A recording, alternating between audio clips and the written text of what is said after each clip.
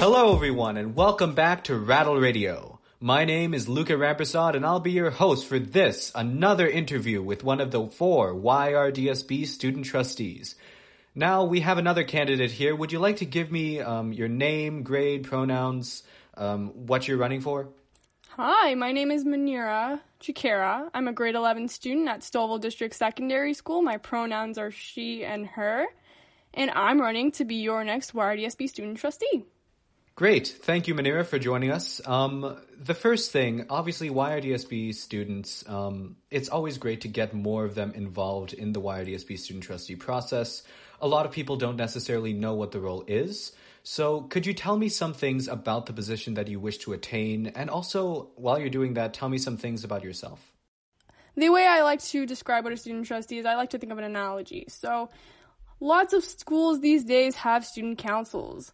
You think of a student council, you think of your student council president. That president is who you talk to voice your opinions, your concerns that you may have regarding the school. Now think of the student trustee position as a position as the president for all these schools in the YRDSB. A student trustee would represent over 124,000 students, and they would listen to your opinions and concerns and represent them at the board level. So, as for me, I'm a pretty simple gal. There's not much to me. I love hockey. I've had a passion for student voice. I'm a part of my student council, my ESP club. I'm a part of nonprofits outside of school. I've always been a fan of representing other people and helping other people out. So that is all you need to know about me.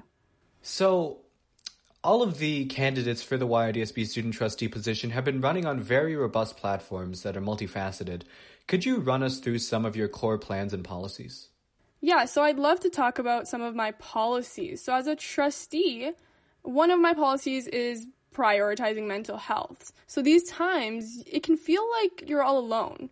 You're getting up, you're looking at a screen, sometimes you're going to school, but it feels like a lot. And those online brochures and those guides can be helpful, but I do think that students would need more support. So if I were to be elected as a student trustee, I would provide students with counseling through mental support services and licensed psychiatrists. I would also look to implement break days. Now, these break days would be an afternoon school day every semester for students to take a break by signing up for activities within their school. And these would be resources probably provided by the board so that students can just take a break and relax. I would also utilize social media. I think in the past, the communication between the trustees and the students has lacked. And so rebuilding the entire student trustee website is definitely a priority for me. And then using social media platforms to reach out to students and to connect with them is also a big thing that I would try to implement. And lastly, equity and inclusivity is a huge thing for me. Obviously, this past year, we've seen the effects of racial and social injustice. So I'd work to provide an anonymous form for students to, just go out, tell me their concerns without any hesitations. And I would try to propose changes to our educational curriculum to reflect our diverse racial and Indigenous history. So, Manira, during your campaign, you've definitely taken a more down-to-earth approach to campaigning. And as you know, many students who run for positions like these, where you're representing like hundreds of thousands of students, or even if you're running for student council president, they generally tend to gravitate towards trying to come off as more austere, more distinguished. So, in your opinion, what's the value of the approach of being more personable, speaking frankly in the way that you have during this campaign?